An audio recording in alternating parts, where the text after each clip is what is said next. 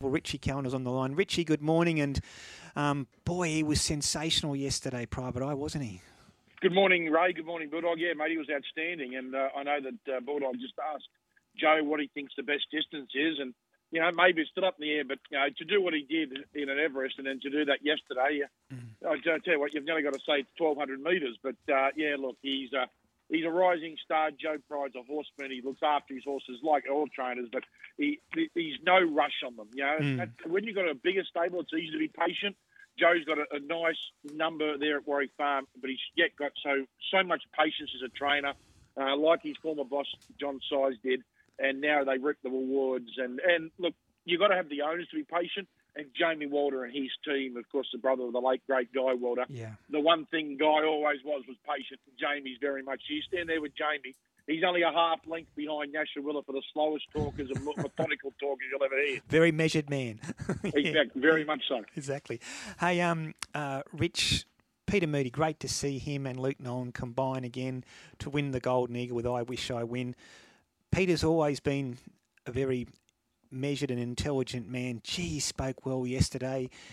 He didn't need to be asked. He spoke about the so-called carnival clashes, but he also spoke about the benefit it brings to the racing industry, the participants, the punters, the fans. It was common sense. It was great to listen from a Victorian trainer who wasn't blueing. He just won, I know, but he's seeing how this is really stimulating racing and interest in the sport right across the country. I couldn't agree with you more, Ray. I watched Peter's speech yesterday afternoon. I watched it again last night when I was doing the replays late last night. You're spot on the mark. Forget about the naysayers. Forget about those that are sitting there with their head in the sand saying, oh, this is spring, this should be Melbourne. You know what? It's not. This is about what's best for racing in Australia. And the best for racing in Australia have the two major states competing on the same day, having great racing, having top-class jockeys, top-class trainers, and having people that are punters. The customers, the customers enjoying what is a magnificent day, as Peter said yesterday, when the Caulfield Cup clashed with the Everest. It was a great day. Yesterday, wow, what a day it was, the Derby Day. And you know what? I wrote in my column last week, Ray, on Racing, was you can't live in the past. St George Lees Club used to be the number one club in New South Wales. But for a lot, they just sat there. The old management of the TAB 15 years ago, they were probably a half yard behind. Then the core bookmakers come up. Now the TABs have to lift their game to maintain number one. And the VRC, you just can't think every year, let's do the Melbourne Cup Tour, and that's going to be sufficient. No, it's. I love the Melbourne Cup, but no one's talking about the Melbourne Cup. We're talking about the Golden Eagle, which I got no doubt in a short lifetime, and this might be mad, Ray, but I've got no doubt in another couple of years it'll be recognised as the best race in the country. Yeah, well, I think the time has come, and I know this is going to upset some people, but common sense would tell you that I'm sick of that expression, pop-up races, Rich, because they're not. The Everest is here to stay. The Golden Eagle is here to stay. They're Group 1 races in every way, shape or form. People say they're restricted. No, they're not. Every race is restricted to a certain extent. You can't run a maiden in a Melbourne Cup, for example. They are Group 1 races in every way, shape or form.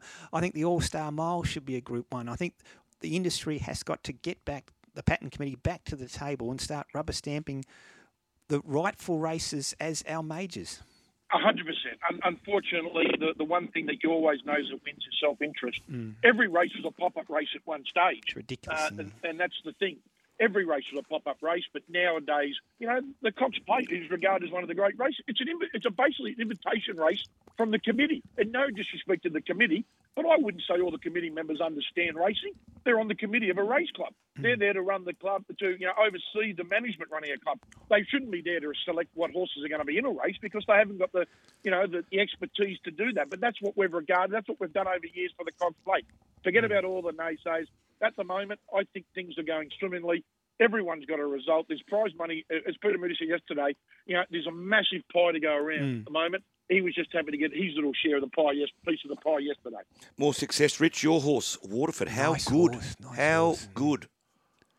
Yeah, look. If you be honest, Bulldog, there's a little bit of, and like I'm only a small little pea in the pot of the Waterford, but the one thing you always think what could have been, and unfortunately, I know it took up a page and a half in this George report. Luck didn't go his way 2 weeks ago, and therefore he wasn't able to be in the Golden Eagle. Would have he won the Golden Eagle? I don't know, but he would have gave him a shake. I know that. He ran a very quick time under a throttle hold late yesterday. He was dominant. He's a nice horse. But you know what? We just said it, Bulldog. Yeah, you can't live in the past. I had a special day yesterday. I remember my late brother Matt. Yeah, more important things in life. We lost a champion on Friday night in Gwenda Markle. I celebrated 5 years, my brother, yesterday. We've got to live in the thing, and the future for Waterford looks promising. Yeah, exactly. Spoke to Chris after the race. Chris Waller, your trainer. Not sure long-term goals. Doncaster was mentioned. I guess that's the exciting part, Rich. You just don't know how good he is, where the ceiling is. But enjoy the ride. Hey, Rich, thanks so much, as always, on a Sunday morning. And what's your cup tip, quickly? My cup tip, probably Durston or Macram. Oh, sorry, they're not in the race. Mate, I honestly, I'll tip Stockman. There you go. But Can I just say one cheerio to finish? A young girl in the Sutherland Shire called Ella Watson. She is the biggest Ray Thomas fan in the world, bigger than Kenya. And Ella said to me, can you just do me one day and say hello to me and tell Ray that I think he's super on the radio? Ella Watson, she's a star in the Southern Shire. What does she seen him? Exactly, yeah. No, it's radio, she's saying. Has Bulldog.